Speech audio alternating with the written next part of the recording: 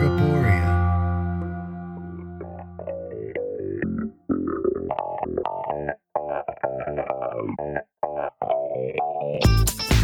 Yeah, but. Yeah, but. Yeah, but. Yeah, but. Yeah, but. Yeah, but. Yeah, but. This is Yeah, but. Hosted by Vivian Gabor. Yeah, but. Yeah, but. Hey everyone, welcome to Yeah, but I'm Vivian Gabor, and oh my god, it's been forever since I've recorded a podcast. As you can tell, my voice is just like we're gonna work through this, folks. We're gonna work through this together. I'm super excited because I have finally gotten a New York hosting gig. And that means that I'm going to start having all of the guests who are at that gig on my podcast. And who better to start that trend out with than New York's own, New York's finest, Jessica Rose. Hello. Hi, Gorgie. How you doing? Oh, it's been one of those weeks. One of those lifetimes. Seriously, someone asked, or someone earlier today mentioned, they were like, do what you gotta do to maintain your sanity and lifestyle. And I was like, my lifestyle has been survival since moving to the city. Yeah. Where are you from? I'm from Seattle. Everyone on the Seattle, podcast okay. is tired of me talking about it, but yeah, I'm from the best coast. I'm from the West Coast. And yeah, New York is all about learning how to survive. I can't even think about a lifestyle at this point. It's just, do we have rent money? I feel you. We have a day job, so that's like what keeps me going. Right? So where are you from? Are you from here? No, I'm too nice to be from here. No, I'm originally from Orlando. Oh, fun. Come on, Florida. I know. I'm queen of the Gators, truly. Why did you leave Orlando? Tell me a little bit about that. I mean, I hate Florida, like hate it. Like it's mostly the weather, I think, more above anything else, and also the fact that there's just like nothing. There's nothing to do. Like growing up, I literally like I mean, I was able to go to Disney growing up, but like that's really the only thing that's in Orlando. There's nothing else. Like you're an hour from any beach, and I'm not even a beach person, so that didn't even matter to me. But like you're an hour from any beach. You like my friends, all they wanted to do was either go to the mall or the movies or the beach. That was literally it. So like I was just bored. Like I was bored out of my mind. I like fashion, art, like culture, and like that doesn't it's getting there where like I go home now and it's crazy because it's like the fastest growing city in America right now, or one of them. And so they are like adding all this new cool stuff that's like geared towards people our age. But like, I don't know, there's just nothing. I go home and it's like nothing. I'm like, what art galleries? None. Like what else, what do you do that's not Disney? Nothing. Like See, I would say that's a reason to come to New York, but then I came to New York and I don't do any of those things. So just like my reasons for loving New York are 2 a.m. pizza and like cheap halal food. Like, hey, listen, have better reasons. those are two very valid reasons to stay here. And every once in a while, you'll be walking to work and you'll catch a glimpse of the Empire State Building. You're like, yes, I am, in fact, hair toss in New York. And then you're like, think about it. Mm-hmm. I like never, I don't know. Like when I was working in Hell's Kitchen, sometimes then I would be like, oh, I'm like walking through Times Square, literally walking through Times Square to go to this show. Like that would like trip me out sometimes. I'm like, this is like people like live and breathe to come and see this, and it's literally so shitty. Right. Wait, so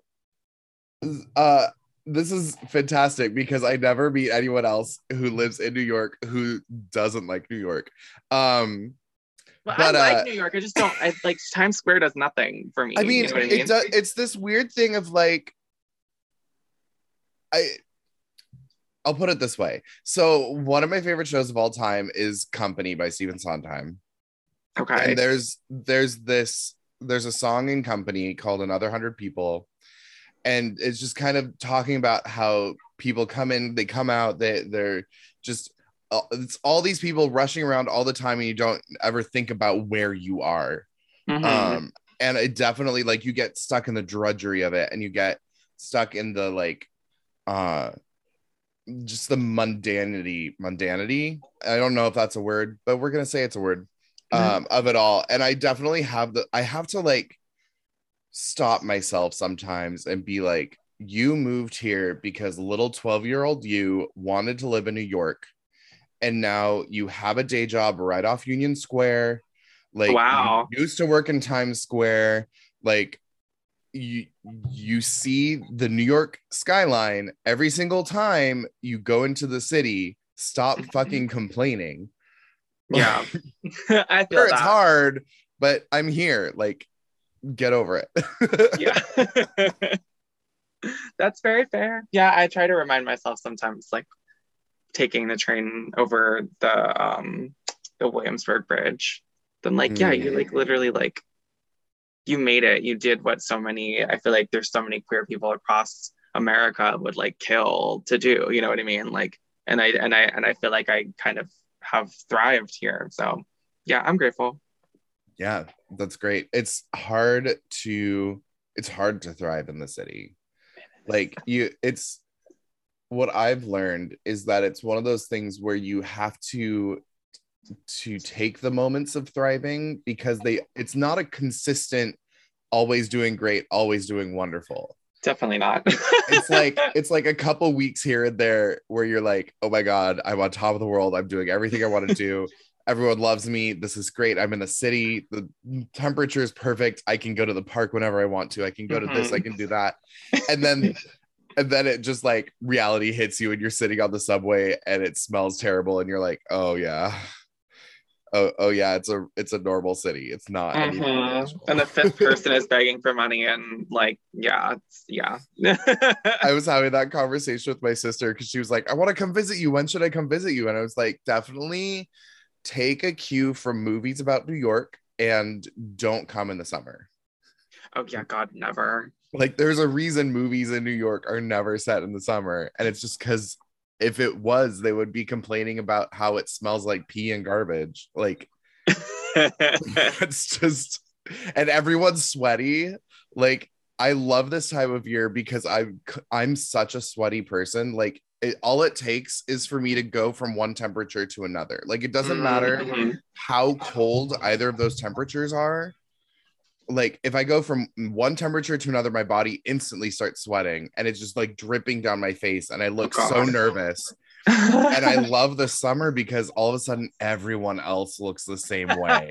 And I'm finally like, y'all, now I'm you got blessed. I don't really sweat, not really. Like, I feel like that's like one of the advantages to me for drag, that I'm like, I feel like there's so many things that I'm like, if I had to cinch every time and pad, and like if I sweat a lot, or if I like wasn't pretty naturally hairless, like there's so many things that I'm like, if I didn't have all these things, I don't know if I would do this shit. Wow, call me out. Literally every single one of those things, I'm the opposite. That wasn't a call out post. But seriously, I mean, that's one reason why I'm in the gym every day anymore, is I'm just like, I gotta get to the point where I don't have to cinch. I gotta get to the point where I don't have to do this. I don't know. Where I can wear a single layer of clothing and be fine. It's like, I don't know. I really don't know how people do it. I really don't. Like, and like people that do like the stunts and stuff, I'm like, I literally don't know how. I'm like, how do you do that and not like actively want to kill yourself? Like, I don't know how to do it. Oh my God, I can't. I mean, I do a lot. Like, I wear a steel corset, and I wear 4 pairs of tights every time, and multiple body shapers, and then whatever clothing I'm wearing on top of that, which is usually vinyl because I'm stupid. And I don't even know how those people do those things. Like, there's a reason I'm a park and barker. Like, there's too much on my body for me to move too much, even if I wanted to or could physically. No. It's not happening. I'm like, I don't even know. I'm like, I'm naked and I don't know. I don't. I don't like I dance, I quote unquote dance a little bit, but it's more of like I can move. I walk back and forth very purposefully. You point to where you're going, you get there, you pause, then you point and you walk, you point to where you're going. I'm a fantastic arm actor. I'm great at pointing at people, putting my hand out for money. Love. Those are my best moves. And every you once in a while I'll sing too, turn right? around and like point my butt at someone and be like, look, it's a butt. Doesn't move, but look, it's a butt. Love.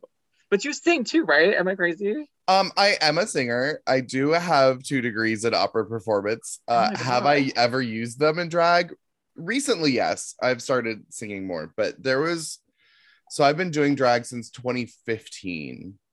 Okay. And up until literally 2 weeks ago, I had never done an entire show singing. Usually it was maybe one number every few shows that I'd sing. Okay.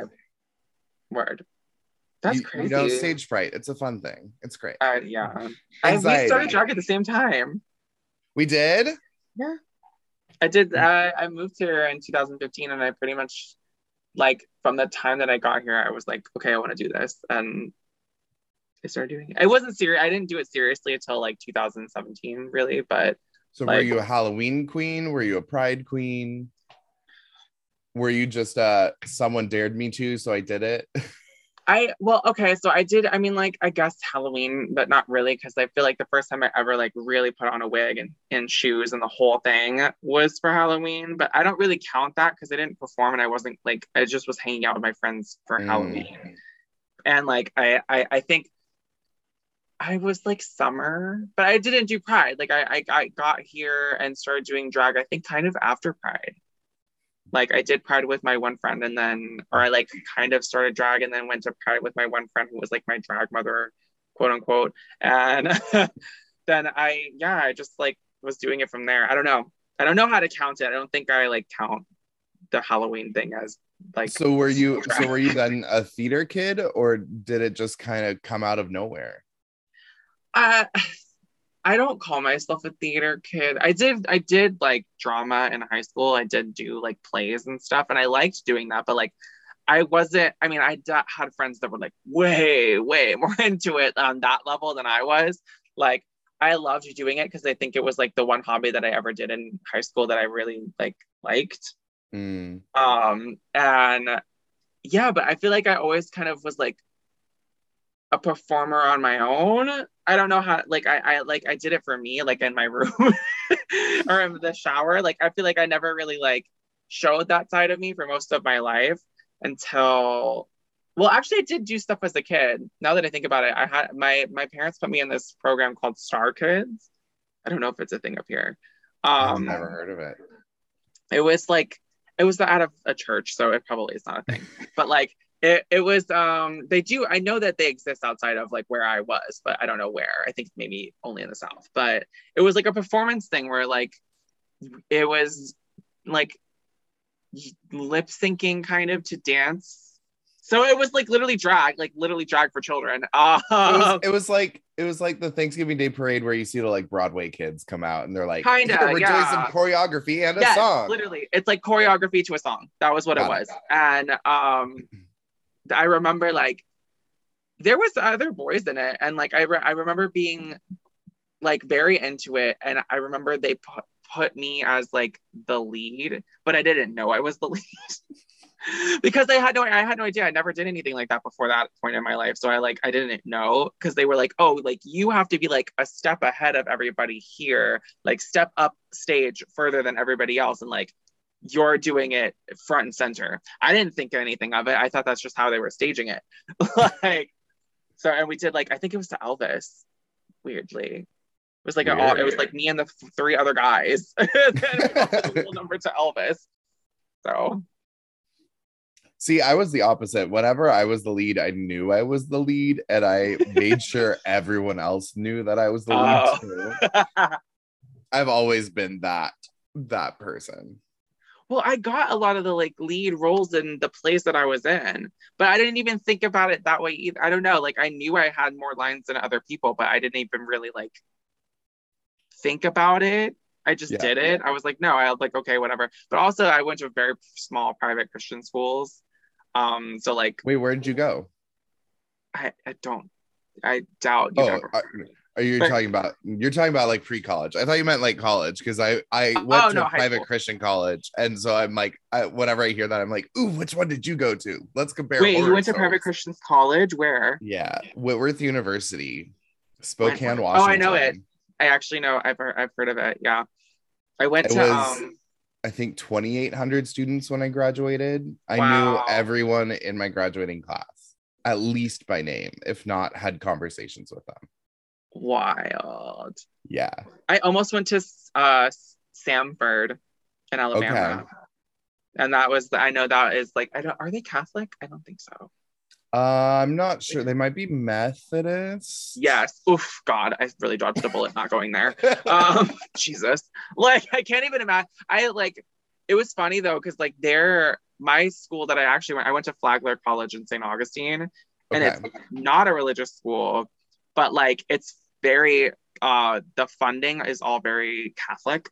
So they kept a lot of the rules of that, because it was originally like a hotel, and then it became an all-girls boarding school, and then after I don't even know, I think maybe in the 60s it transferred over to being like a boys and girls school, and they had non-interdorm visitation. One of the only non-religious schools in America. I think we were one of 4 schools in America that didn't allow interdorm visitation. Like if I went into the girls' dorm room, like I would have gotten like severely reprimanded and or possibly kicked out. Like they were psycho about it. Like, and yeah, so it was, needless to say, lots of gays and mostly women. And yeah, it was like weird. It was a liberal arts school, and it was like very weirdly repressed. Like, I mean, my school, there was one dorm that was all women, one dorm that was all men, and then all of the other dorms were like floor by floor. Okay. And it wasn't so much that you weren't allowed in the, like, as a man, it's not that I wasn't allowed in the women's dorm or on the women's floors, but it was like, if you were in there, you would get these real dirty looks, or like the energy would shift and you would just get really uncomfortable. So I just never went over there, even though like all of my friends were girls, obviously. But there were only like 2 out gay guys at the school. We weren't allowed to have what do they call it? The Gay Alliance. GSA. Yeah, we weren't allowed to have a gay straight alliance. We had one, but it was named like something else. We weren't allowed to be part of the like national GSA organization. Wow. And I joined it as an ally. Oh wow. Back then. Because I was one of the straights. Although I was friends with the only 2 out gay people on campus. So that was great. Yeah, it was an interesting experience because it was so small and everyone knew each other. I knew the college president on a first name basis, and like knew all of the administration, and what like I was kind of a troublemaker even then. I'm obviously a troublemaker now, but even then administration knew me very well. Oh my God. Because I was always calling them out on bullshit and like just like going crazy on campus, and they're like, Ira, we need you to calm down. I was That's like, crazy. Y'all are crazy.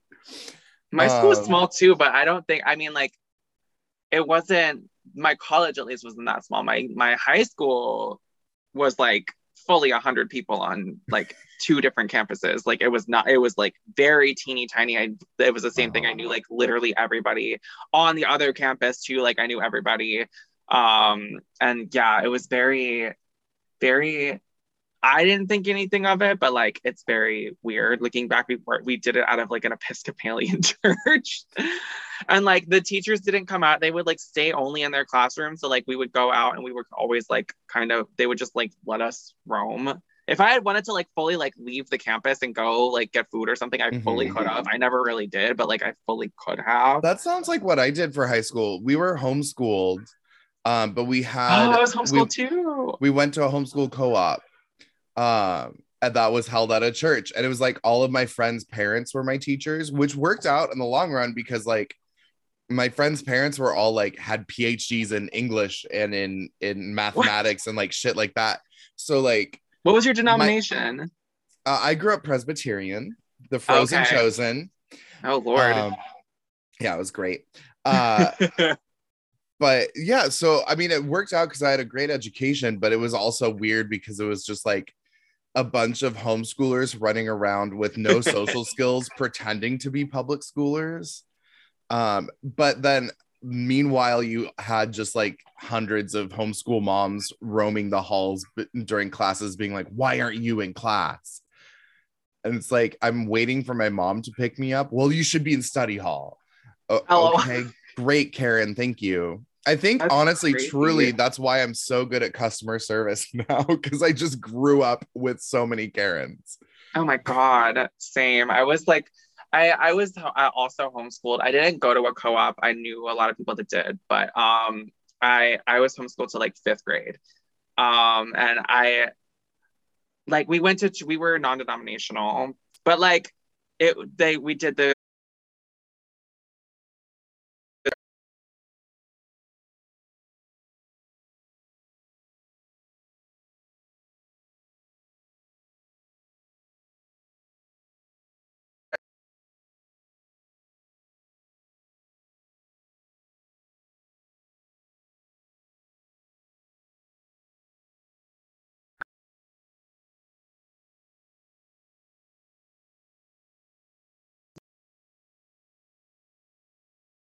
much would be like, oh, like I just wanted to like speak to you about like, why do you let your children do this kind of, you know what I mean? It's very like judgmental, but like all framed within trying to be like constructive or whatever. I don't know. Yeah, that was very much the church I grew up in. I went to it was technically a Christian and Missionary Alliance church, which is a branch of the Presbyterian Church that has an emphasis on mission specifically. So yes, I was one of those kids that used to go to other countries and do short-term missions for like 2 weeks and be like, we saved people, we built houses, and the rest of the world is like, why are you doing this? Like, this isn't helping anyone. No. But yeah, it was very much that kind of like backstabby, like, we noticed that this is your behavior right now, and we don't want to tell you that it's wrong, but maybe we could, you know, do this instead, you know. Yes, do this. Yeah, I was like weird. I feel like, I don't know, like it was so like insidious, but also I feel like my parents in general were like way more lax than a lot of parents that I knew. Like my friends' parents were like insane and like wouldn't let them do anything, watch anything, go anywhere. Like we had a lot of restrictions ourselves, but like I knew that we were allowed to do a lot more than my other friends growing up. And it wasn't really till private school that I was like, oh, like all of you kids that are all like the same Christianity, whatever that we are allowed to do way more than we are. And like, I don't know. Even then I didn't think, because I was raised around like almost entirely Christian people. I really didn't know. So did you grow up going to church? Yeah. Oh, every Sunday for my whole life. Yeah. Like my mom was not like, we didn't fuck around, but it was like every single Sunday. If we were on vacation, my mother would find a church for us to go to on Sundays. Wow. Like it was that level of like, we were always home. I mean, we didn't, the whole nine. We didn't go on vacation very often to places where we didn't have family, but when we did go on vacation, we would always go to like my grandma and grandpa's church on Sundays. And like, you always had to bring your church clothes with you when you went on vacation. Yep. We were also two time a week Christians. So not only were we there on Sunday mornings, Sunday almost all day, because it would be, church at 8 and then Sunday school at 9:30, And then during second service, I would have Bible quizzing. So like 10 to noon, I would be practicing like memorizing Bible verses and learning how to jump really fast. And then we would go home and have dinner and go to bed. And then on Wednesdays, we went to this group called Awana, which... Oh my God. I never went, but I know what you're talking about. Yeah, so it stands for Approved Work Men Are Not Ashamed. And it's basically like Boy Scouts and Girl Scouts, but with a lot more Bible memorization and moralism. Yeah. We didn't ever have that, but we had my dad, one of his best friends is a lawyer who was renowned, like famous lawyer who his like claim to fame was that he was like one of the most outspoken people against Proposition 8. Oh my God. Yep. So he was like railing against the gays. I had no idea what that was as a child. I had no fucking idea. And it was funny because we had a sign on my lawn for it. Oh and like God. my aunt, apparently, I learned this years later, my aunt came up to my mother and was like, "You're hurting your son by doing that, da da da da da," because she knew I was a fag, like full stop. And I was very, very, very effeminate as a child, still am, but like I was extremely as a child. And yeah, so like he where was I going with that? Damn it. Oh yeah, he formed a like version of the Boy Scouts as well when the Boy Scouts started like not discriminating as much as they had been known to. They were like, well, the Boy Scouts have turned to the devil, whatever, like, you know, like they're going the way of the secular world, so like we're gonna create this other like more Christian version of the Boy Scouts, and it was called the Rescue Rangers. I don't know if it's a thing across the nation, but that's what they called it at my church. And I was of course forced to go to this thing, and it was so because it was like, yeah, they tried to have it be like a thing, and then I don't think there was enough people that did it to have it be a thing, so it was like I think we did one camping trip, and then I know me and my brother got in like a huge fight with this kid where we were like fucking with him the whole trip because he was fucking with us, so we were fucking with him right back. I don't remember what we did to him, but I know me and my brother did something to him in his tent, and I think we probably beat him up. Most likely we probably beat him up. I mean, hey, he probably deserved it. Oh no, he fully did. He was a little asshole. But like I remember like it was so bad that they called my mom about it. That was like the escalation. It like really got like bad. I don't know if we left early. I think it was like a one night thing. So like I don't think we left early, but I remember my mom coming and picking us up and being like, "What happened?" Like she was like really mad at us. Oh my God. Or the adults I know were really pissed off at me and my brother, and we were like, "Well, this kid was doing XYZ to us," and she was like, "Oh, okay." That was the thing too. Like my mom was so lax comparatively to like the other people. Like I remember I would get in trouble in Bible school all the time because I just talked, and like they would call my mom or my dad, and they would like come and pick us up or whatever, and like my mom would always be like in front of the adult that would be like, "Your kid was so disruptive, da da da da." She'd be like, "Oh yes, I'm so sorry, like we're gonna address it with him, blah blah blah blah blah." And then like we would walk away and I would be like, "Am I in trouble?" And she'd be like, "No." So like I was always like, at a certain point I was like, "Fuck y'all, like I can do whatever I want. My mom doesn't give a shit."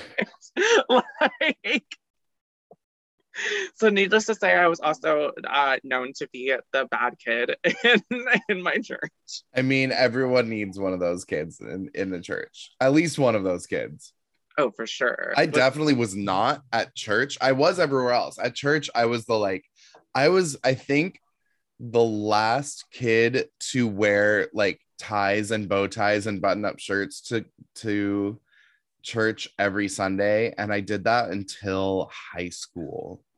Wow. And I remember one Sunday in high school, I was just like, I put on like a nice pair of jeans and like a button-down shirt that wasn't tucked in and came out ready for church, and my mom was like, "What are you wearing?"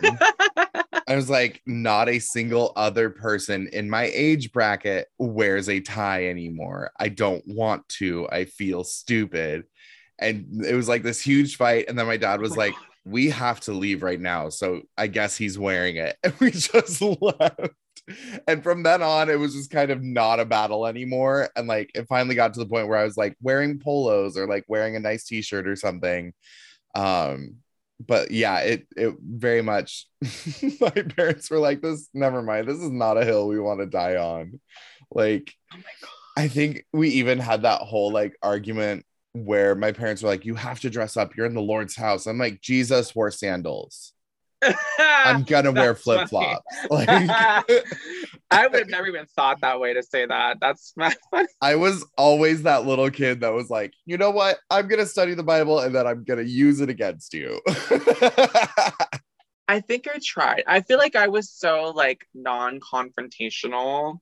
Like people in my church thought that I was like a recluse, like silent. Like I've never been that way in my life. Like I'm very people social. at my church thought that I hated everyone and that I thought I was better than everyone. When Probably really it doesn't was just my parents wouldn't let me go to youth group. So LOL. I didn't have any friends at church. Oh my And so God. I was just like, well, I guess I'm just not gonna have friends at church.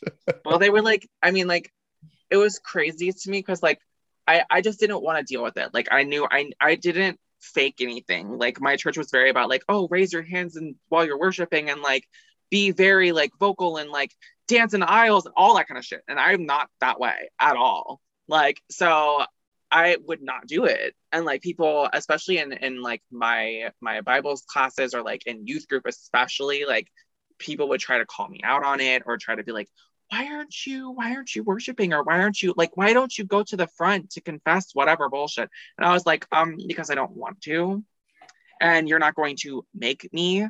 And like I had it down to a science. I knew when people were like, oh, like what is the sin that you struggle with? I would always say pride, because it's not quantifiable. One, you can never say that. You can never like be like, you're being prideful. You know what I mean? Like it's very hard to pin that down.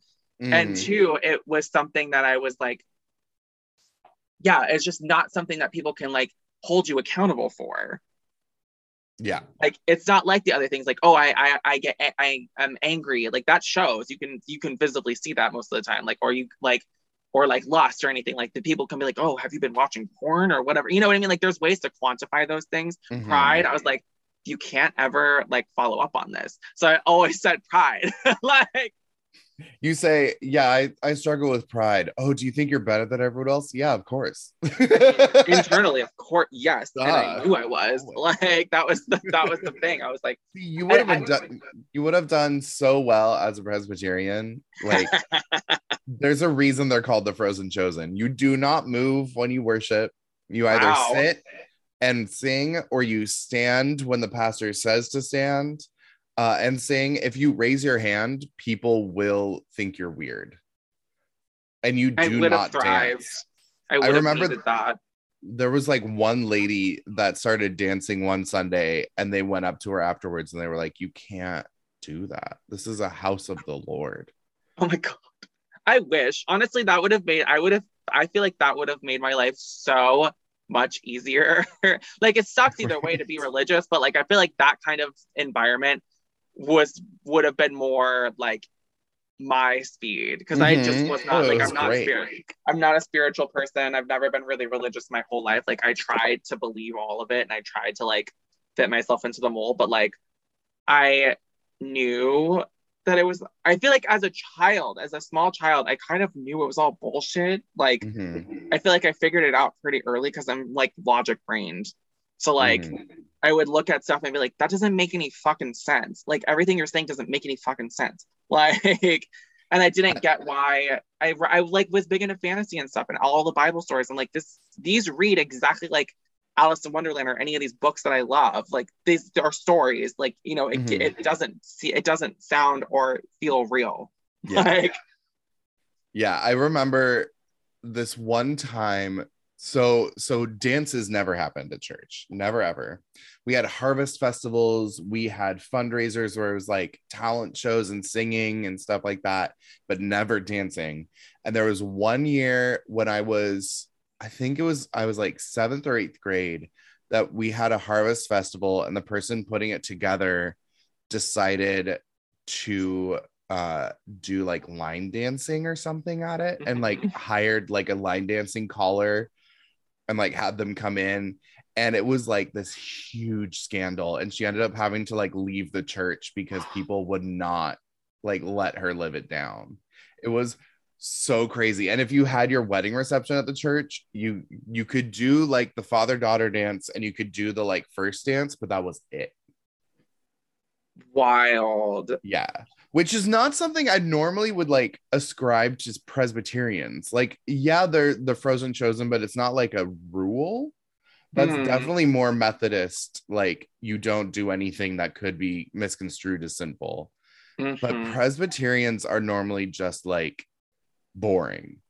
So I don't know what was up with my denomination. I was gonna say, I just remember I stopped going there. So when the SCOTUS ruling came down in favor of gay marriage, they apparently had this email drafted for like weeks at this point. Oh my God. And as soon as the ruling came down, they hit send. Like, the head of the denomination hit send, and immediately every single member got an email that said, "We will never have a gay wedding in one of our churches. Like, it's an abomination. It's evil, blah, blah, blah." And I turned to my parents and I was like, I'm never going back to, I wasn't even out at this point. And I was like, I'm never going back to the church. Good for you. And they were like, for you? Okay, fine. I think at that point I was a senior in high school. Oh, okay, yeah. And I'd been like looking for churches and stuff when I was in college. And funny enough, I actually in grad school started going back to church, but only because I was paid to, because I was in the church, the First Presbyterian Church of Missoula's choir as their like tenor section leader. So I got paid like $100 a week to go to church. And I was like, if you're paying me, I'll sit there and listen to a sermon. I don't care. Damn, I'm jealous. I also said, I mean, like when I started going to college, I did go to service for like, I think the first semester and like a half, but I think by the second semester, I started realizing, I was like, wait, like nobody's making me do this. Like, it was just so habit. It was ingrained in me for my whole life because I did it every Sunday. And like, I was so ingrained in me. And I was like, wait, like, why am I doing, like, I could fully not do this. I'm waking up at like 8 a.m. to go to these church services for what? For who? Like, my mom doesn't know if I'm going or not. Like, I could fully lie if I wanted to and say that I'm going, and she would never know. So I was like, wait, like, why am I doing this? And then I think that's like when it really clicked in my mind that I was like, wait, I don't fucking believe this anyway. Why am I doing this? Like, and I think that's like really when I was like, wow, like, yeah, I've never believed this. Like, my whole life, I haven't never believed this. And I don't know why it took me this long to fucking admit that, but like, I don't care. Like, I've never cared. And I will, and like, it, I don't know. It was like so weirdly, it was like weird, but also very liberating. And I think like, I'm just not a dramatic person, really, ironically, as a drag queen, you think, but I'm not really that big. I'm not really into the dramatics or like the big announcements or anything. And I just kind of was like, well, I'm not, like, I told my mom, I was like, I'm not Christian anymore. That's it. Sorry. Yeah, it's really funny. At this point, I think my parents have quit going to church too. And the only one that still goes to church, I think, is my sister. But she just moved to San Francisco and doesn't have a church, I don't think. So I don't think any of us go to church anymore. No, my family still does. I don't know about my middle brother, I don't think, but like my youngest brother doesn't either. But like my mom, definitely it's still the same place too. Like they've had those scandals that have rocked that place are like wild. My youth pastor, every single youth pastor was a pedophile, and every single senior pastor had every single one of our senior pastors, except for I think one, had affairs with someone in the congregation and got fired. And I'm just like, y'all, does this not seem like a pattern to anyone? I'm saying, like, our youth pastor, like, same thing. He like he was married, had like 3 kids by this point, and then like I think she was also pregnant maybe, and he had like a 4-year-long extramarital affair, like with just random people. Like, it wasn't even like the same person that he was having it was like random, like he was like hiring prostitutes, the whole 9. the whole nine. Not shaming anyone who hires sex workers. No, I don't care. But Now if I don't you're care. But back then it was shocking, you know. But if you're saying that you're in a monogamous relationship and you're a pastor, maybe not. Yeah, it was. But like the thing is, like, I was Read like, the room. he would disappear in the middle of the day, and no one could get a hold of him for like hours on end. And I was like, nobody like put this thought together that something was up. Like, really? Because like, yeah, he would go to the strip club in the middle of the day, and like, yes, literally. Oh my god. I was like, this is Buck. Like, I can't believe nobody ever caught on to it. And when it came out, it was like this huge, massive thing. And like, the youth pastor that was a youth pastor when I was in high school is now like married to someone that was like a year older than me. And I'm like, and everyone's like so happy for them because they're doing so well. And it's like, she was one of his like students. Yeah. Are we not going to put some pieces together here, people? I mean, it's the blinders on. Repent and you'll be forgiven. Yeah, I don't know. It was really, I was rooting for her. I was like, leave him, divorce him, like get out right now. Of course she didn't. But I was like, I was rooting for her. I was like, yeah, every time I hear of like a mega church falling apart, I'm just like, yes, we got another one. It's just so crazy. It's like, yeah, religion, for me, I'm like, I don't listen. If it's something that helps people get through their day or helps them decide to make moral choices, I don't care. Like, I literally don't care what anybody believes. I'm all for like, you know, freedom of religion and all that stuff. Like, I'm not trying to ever take away anyone's right to that. I think in the right context, it can be beneficial to people's lives. Like, I think the only reason I think that too is because like, I know like 2 or 3 people that like genuinely believe everything that you would read about in the Bible and all that kind of shit, but they're actually genuinely good people. Mm-hmm. Like, they don't judge other people. They're very kind. They live their lives according to what like you're actually supposed to be as a Christian. Like, they live that life. Mm-hmm. And they really are non-judgmental, very like amazing people to be around. And so for me, I think seeing that, I'm like, okay, see, like if the rest of you could be like that, then there's the part of my brain. There's a part of my brain that's like, I've been doing a lot more research lately because I will never get away from loving theology. Like, I adore theology. Oh, it's fascinating. So fascinating. And it's such a window into just how people have been thinking for the last couple of thousand years. Yeah. But the more that I study it and the more that I like look at the roots of Christianity and where the mythos came from and where some of these things came from, I'm like, y'all do realize that none of this is new to you, right? Like, there were at least 3 world religions before Christianity with this exact same book, just with different names, right? Like, you know this, right?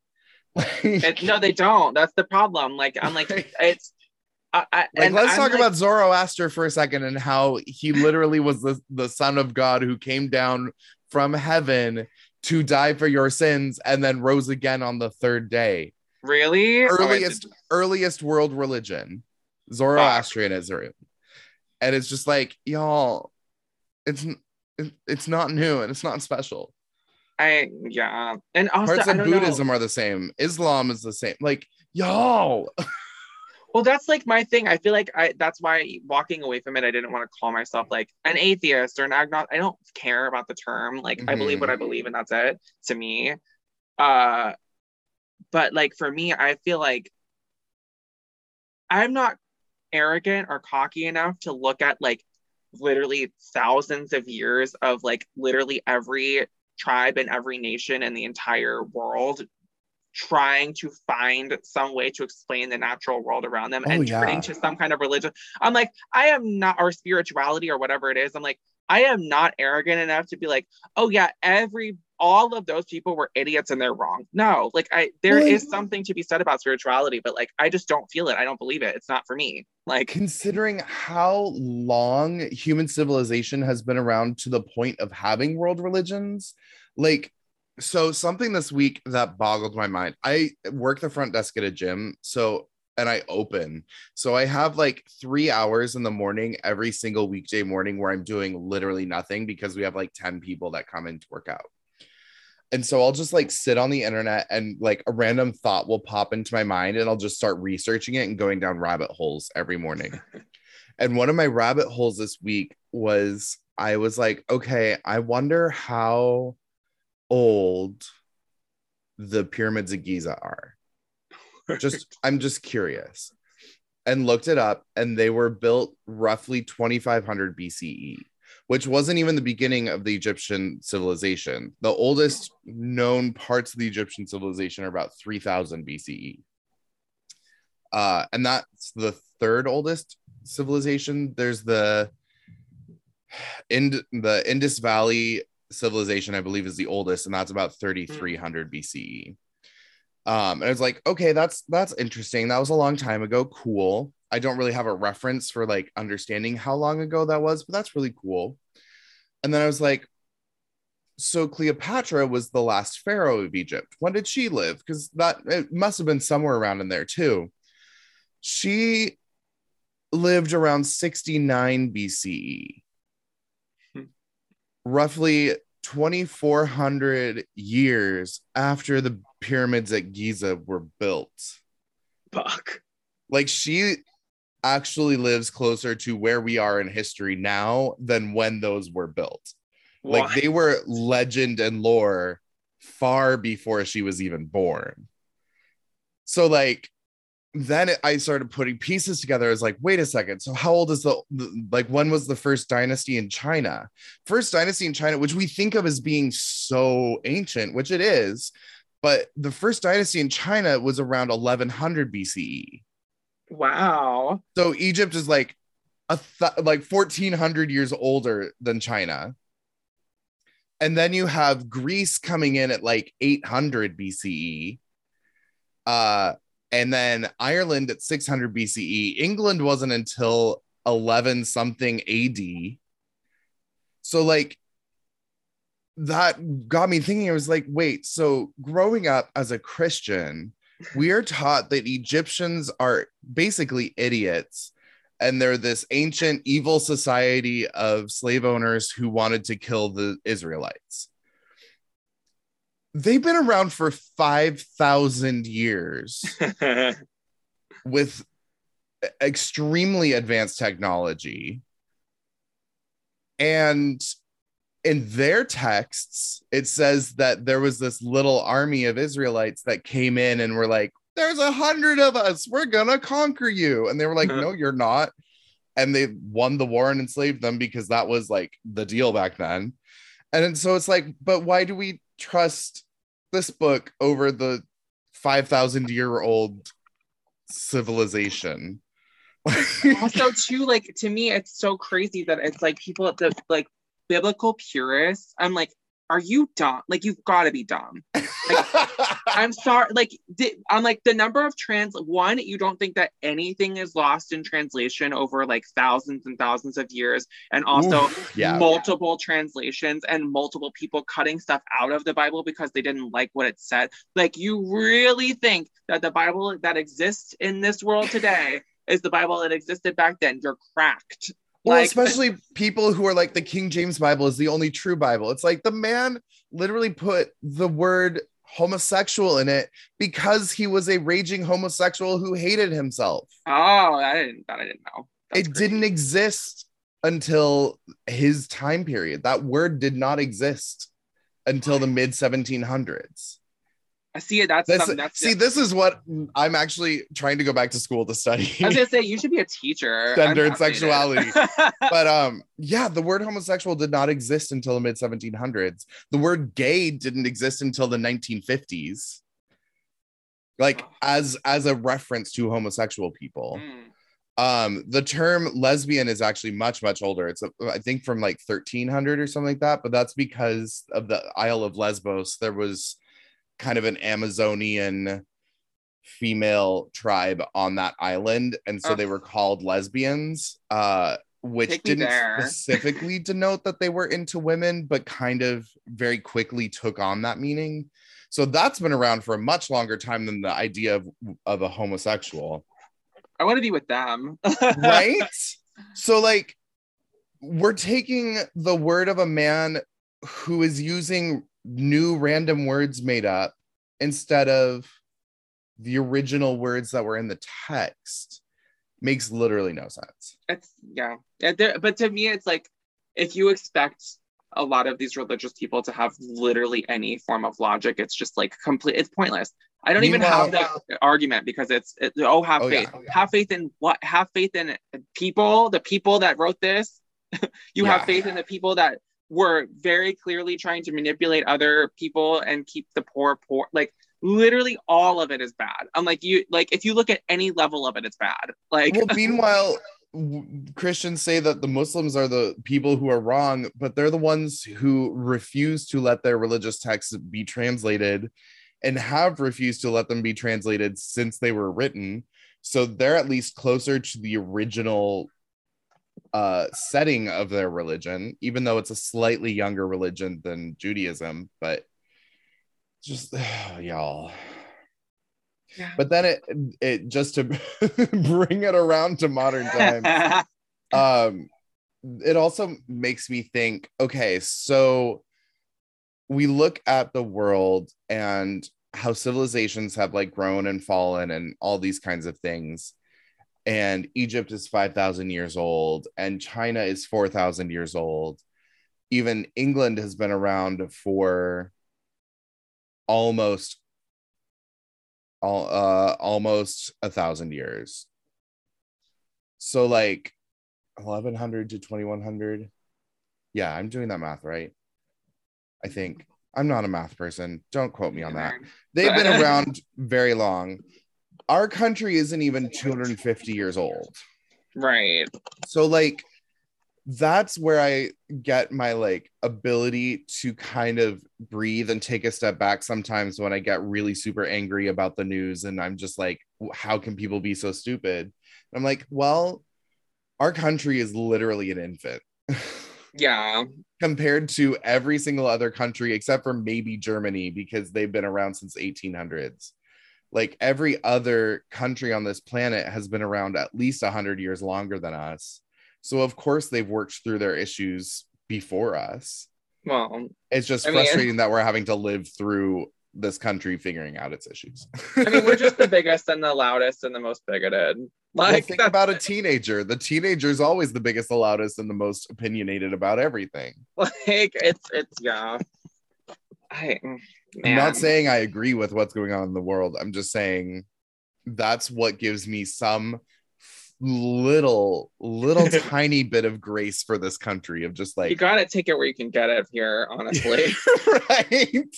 You're a baby. You'll figure this out. You'll either collapse and it'll be the end of the empire, which is great, or you'll figure it out and you'll calm down and things will be fine in 300 to 600 years. Oh yeah, we won't be around to see it. So I'm like, you know what, rot. Like that's right. Like that's I feel like at this point in human history, I don't know. It's like I don't know. I think about it because this was my major. I was an international studies major. Oh wow. So like this was like a big part of my studies, and I'm like, I feel like because of the globalized world, like we're so interconnected with everything. Like I feel like if we go down, everybody's going down. Like because we're one of the biggest consumers. So like if we go down, that directly affects China's manufacturing system, which is gonna really fuck them over. And then like that fucks the rest of the world. Like it's I mean, I think it would be like a mad dash to the top, which let's face it, the Asian countries are gonna win. I mean, are they? If we go down and China goes down with us, that leaves I think Japan. China has the resources to recover quicker than us, and because it's homogenized, it's easier to galvanize people to be like, oh well, now we're racing for world power. Like, baby, we like the nationalism there is like unheard of. So I feel like that is like, I'm sure the Japanese would make their bid, but let's face it, China has more people, so like.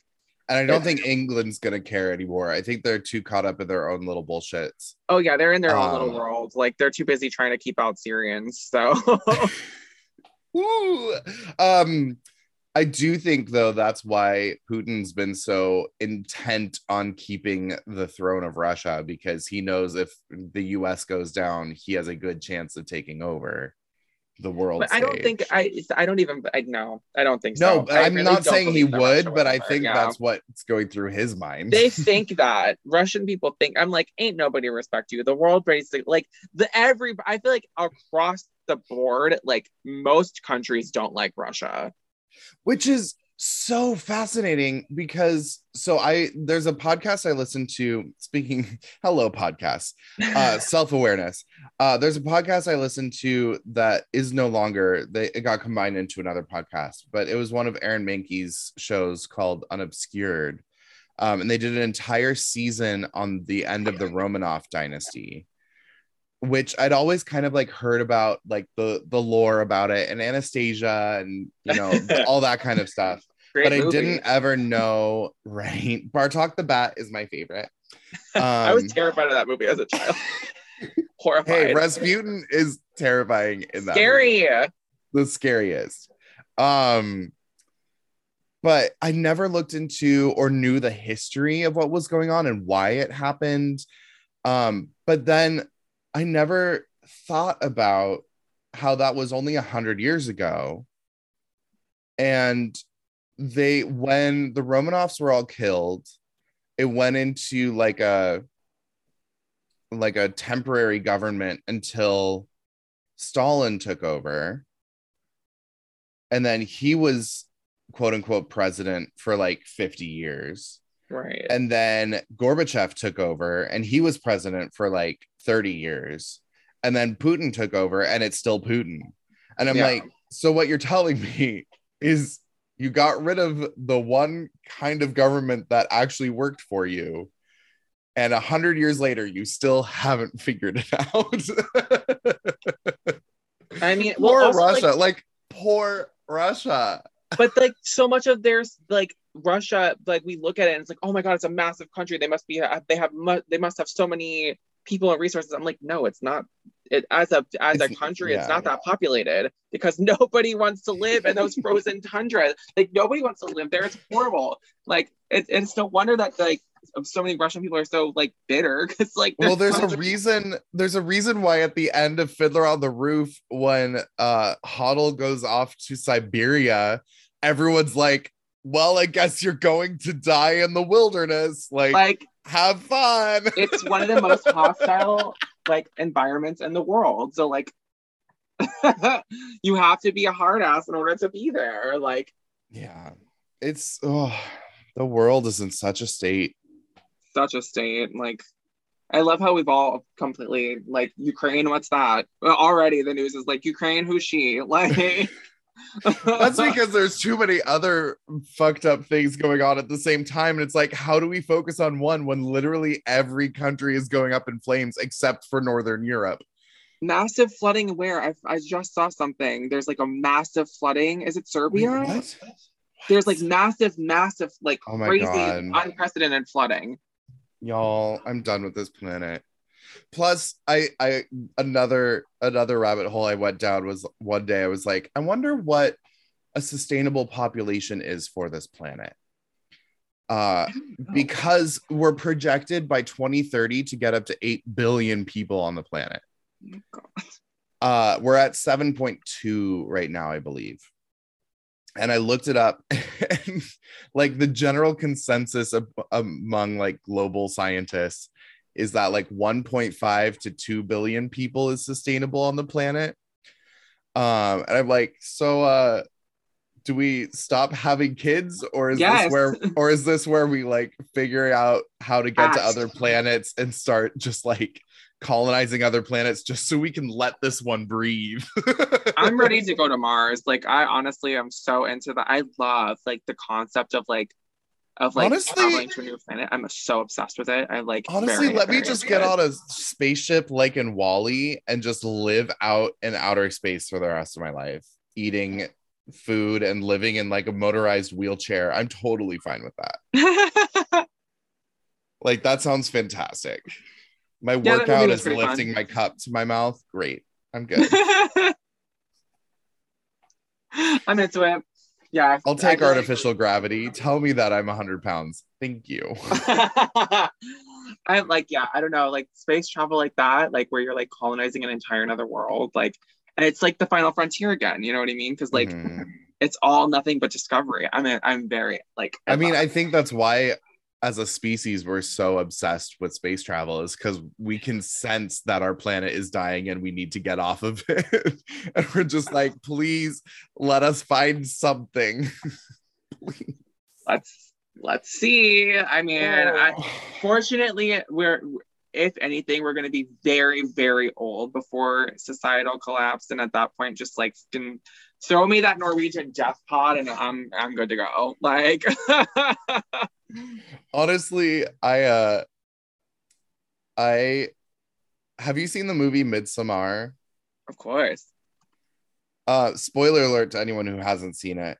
You know how they like force everyone who's 72 years old to jump off the cliff Mm-hmm. because they've reached their peak of usability in society? Oh, we're getting there. I kind of feel like that's not the worst idea. I feel like I'm we are not getting to I'm the not point where advocating for killing people, but like, you know, I don't think you need to. I think that the governments are going to start being like, it's going to start as like a governments voluntary can't do thing. that because our government is made up of 72-year-olds. I know, but like it's going to And be older. a voluntary thing to start, and then very slowly it's going to start becoming a thing where they're like, okay, it's not so voluntary anymore. Watch, mark my words. Like, it's timestamp this date. Like, I was right. Watch. I would bet I money think on it. if we were to do what Thomas Jefferson wanted to with the Constitution and rewrite it every 20 years, I think something that we should put into the Constitution is that the government must be made up of people who are a similar age to the average age of the country they are serving. Or at least have age diversity, like have young I mean, people mixed in with middle-aged people, absolutely. because then you get the full range of human experience, like within a country. Like, well, because the average age of the Senate right now, I believe, is in the 60s. And the average age of the country is the mid 30s. So, like, I'm sorry, a 60-year-old isn't going to know what the interests of a 30-year-old are. no, not at all. Not even close. Even if they had kids, even if they have grandkids, like, it doesn't matter. They're not going to connect. Well, and the point that I constantly come back to with that is most laws that are made at that level, other than like immediate societal laws, but like environmental laws, things like that, don't start to show the effects for until about 20 years later.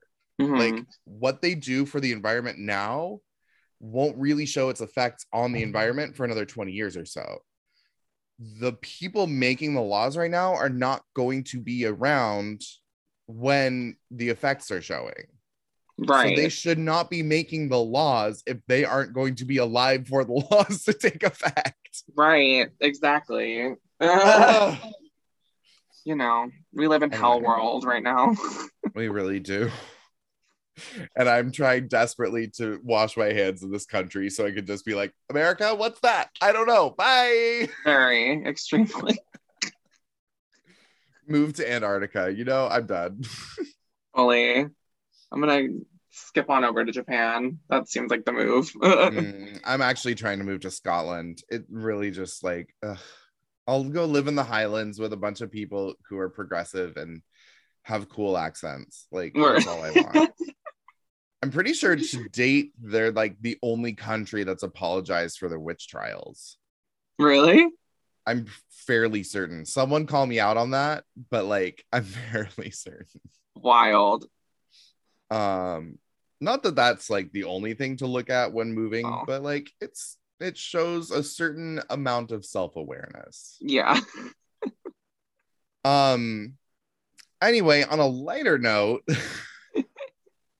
where can people find you performing these days? So besides brunch. Yes, besides French. This Saturday. I don't know when this is getting released, but it'll be released on Saturday. So if you're listening on Saturday when you just watched us do brunch, leave a review, and it better be 5 stars, because if it's not, I'm gonna come find you. Besides this brunch this week with you, I do a weekly brunch down in the financial district with my co-host Rita Cox. It's at a restaurant called Toro Loco, and it's super fun.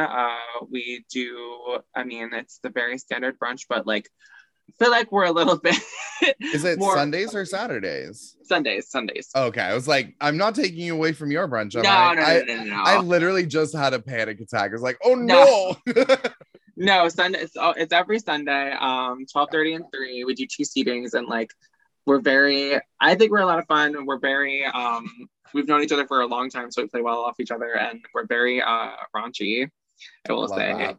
Which I feel like is not a thing in the drag world anymore. I feel like nobody, like everyone's scared to be like even remotely like sexual now, because I feel like everyone's like, oh my god, like I'm gonna get like I'm like, I don't do anything inappropriate. Like I just make jokes. You know what I mean? Like nobody has to do anything they don't want to do, like the brunch. So I definitely do a lot of innuendo, but it's kind of innuendo of like, it's like watching Bugs Bunny or like Rocky and Bullwinkle, where it's like all of the adults will get it and the kids will be like, what does that mean? We're flat out like one of Frida's favorite things to do. We do like a dancing game, whatever, like a runway thing, very standard drag stuff. But before we announce what the audience, like we'll pull the members before we announce what they do. She'll be like, we're gonna have dick sucking competition, and people like lose their minds. They're like, what? Like it's really funny. And then wait, she needs to go to West Hollywood and go to FUBAR and go to BFD, which stands for Big Fucking Dick. Oh my god. I think it's I want to say every Thursday night. I could be wrong. It's been a very long time since I've gone. But they have a big dick contest every week. And the way they do it is there's like a fluffer in the back room. And the guys will just go in the back room, get sucked off until they're hard, and then they'll take a picture of it, and then they hang the pictures up in the bar, and you get to vote on which one you think is the best.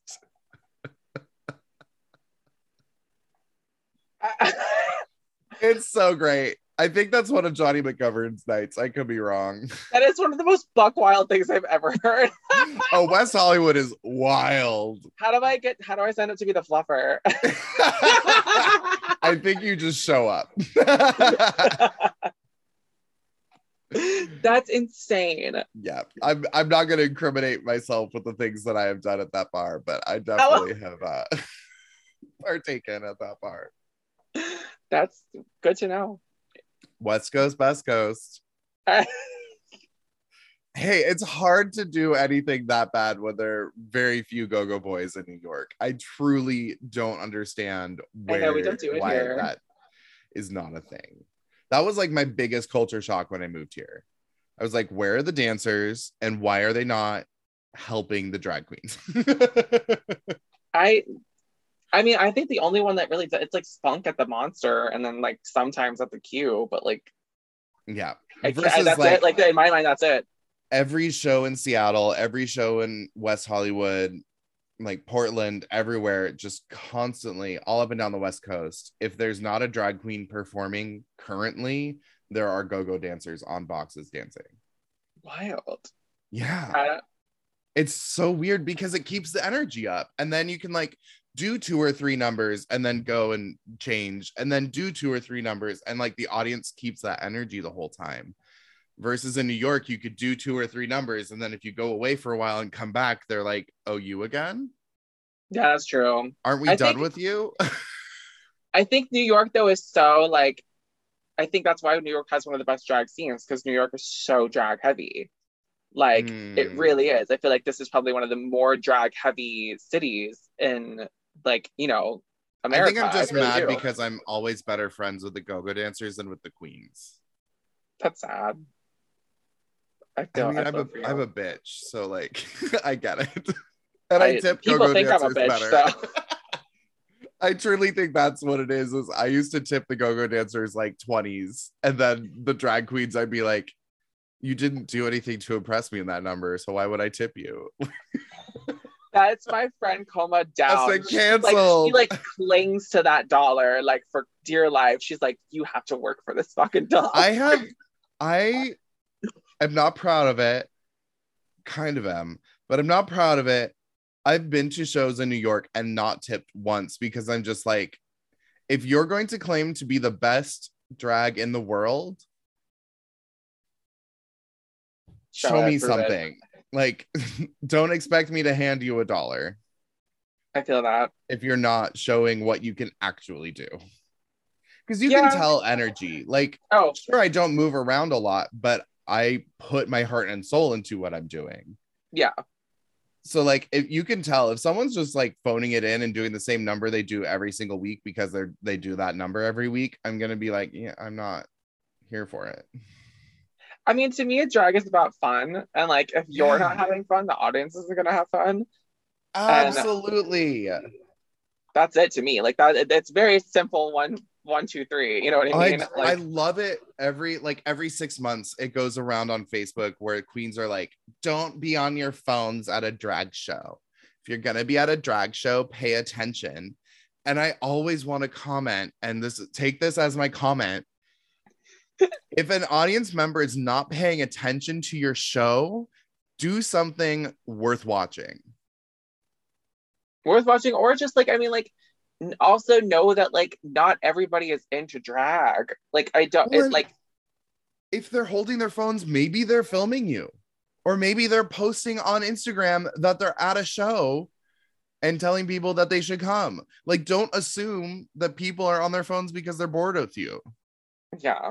No, I never have understood though. Like, and it's like lives. The same people who complain about bachelorette parties. I'm like, if you don't enjoy bachelorette parties, you clearly aren't doing your job correctly, because that's when I make the most tip money. I was gonna say they give you the most money. Like, I love working in Long Island, because Long Island, like, the older white women in Long Island are like the biggest tippers. They will fully give you 50s. Like, every time you come around, they'll give you a 20 or a 50. Like, they're like, they will look at their husband like, give her money right now. Like, oh yeah, the few times where I've gotten tip spots at Lips, I've made like hundreds of dollars, because it's all bachelorette parties and birthday parties, and they're like, oh my god, take a 20. Oh my god, here's 5 20s. Like, just live your life. I'm living my life by you living your life. Oh my god, I'm so excited. Like, if you don't like that shit, you're the problem. I mean, drunk white women are where it's at, baby. Like, for money, as a drag queen, drunk white women are like the number one. Like, always. Like, drunk women in general, I feel like, but specifically drunk white women, it's like, I will always be like, you're the one that's gonna give me the money today. Like, right. You just stand in front of them with your hand out. They're like, okay. Yeah, literally. Yeah. To all the drunk white women listening, thank you. Thank you. Thank you. What are your socials for the people listening? So it is Jessica Rose NYC on pretty much everything. It's technically Jessica Rose _NYC on Instagram, but like, if you're listening and you follow Vivian or literally anybody in nightlife, like, if you type in Jessica Rose NYC, I will come up. So perfect. Well, thank you very, very much for being on the podcast. Thank you for having me. And thank you for being at brunch, because I'm going to pretend like they're listening to this after brunch. It was a wonderful show. And if you weren't at brunch, how dare you come next time? The Cornerstone Tavern on 51st and 2nd has brunch every single Saturday, seating at noon, show at 1-ish. Myself, I am there every other Saturday, and on the off Saturdays, it's our other host, Plasma LaRose, who is also a wonderful queen. So please support all the girls all over the city, all over the world. Help us pay our bills and get Taco Bell after the gig. Thank you for being on the podcast, Jessica. Thank you. See you soon. And we'll see y'all later. Bye. Thank you for listening to Yeah But with Vivian Gabor. Tune in next week, same place, same time. Yeah.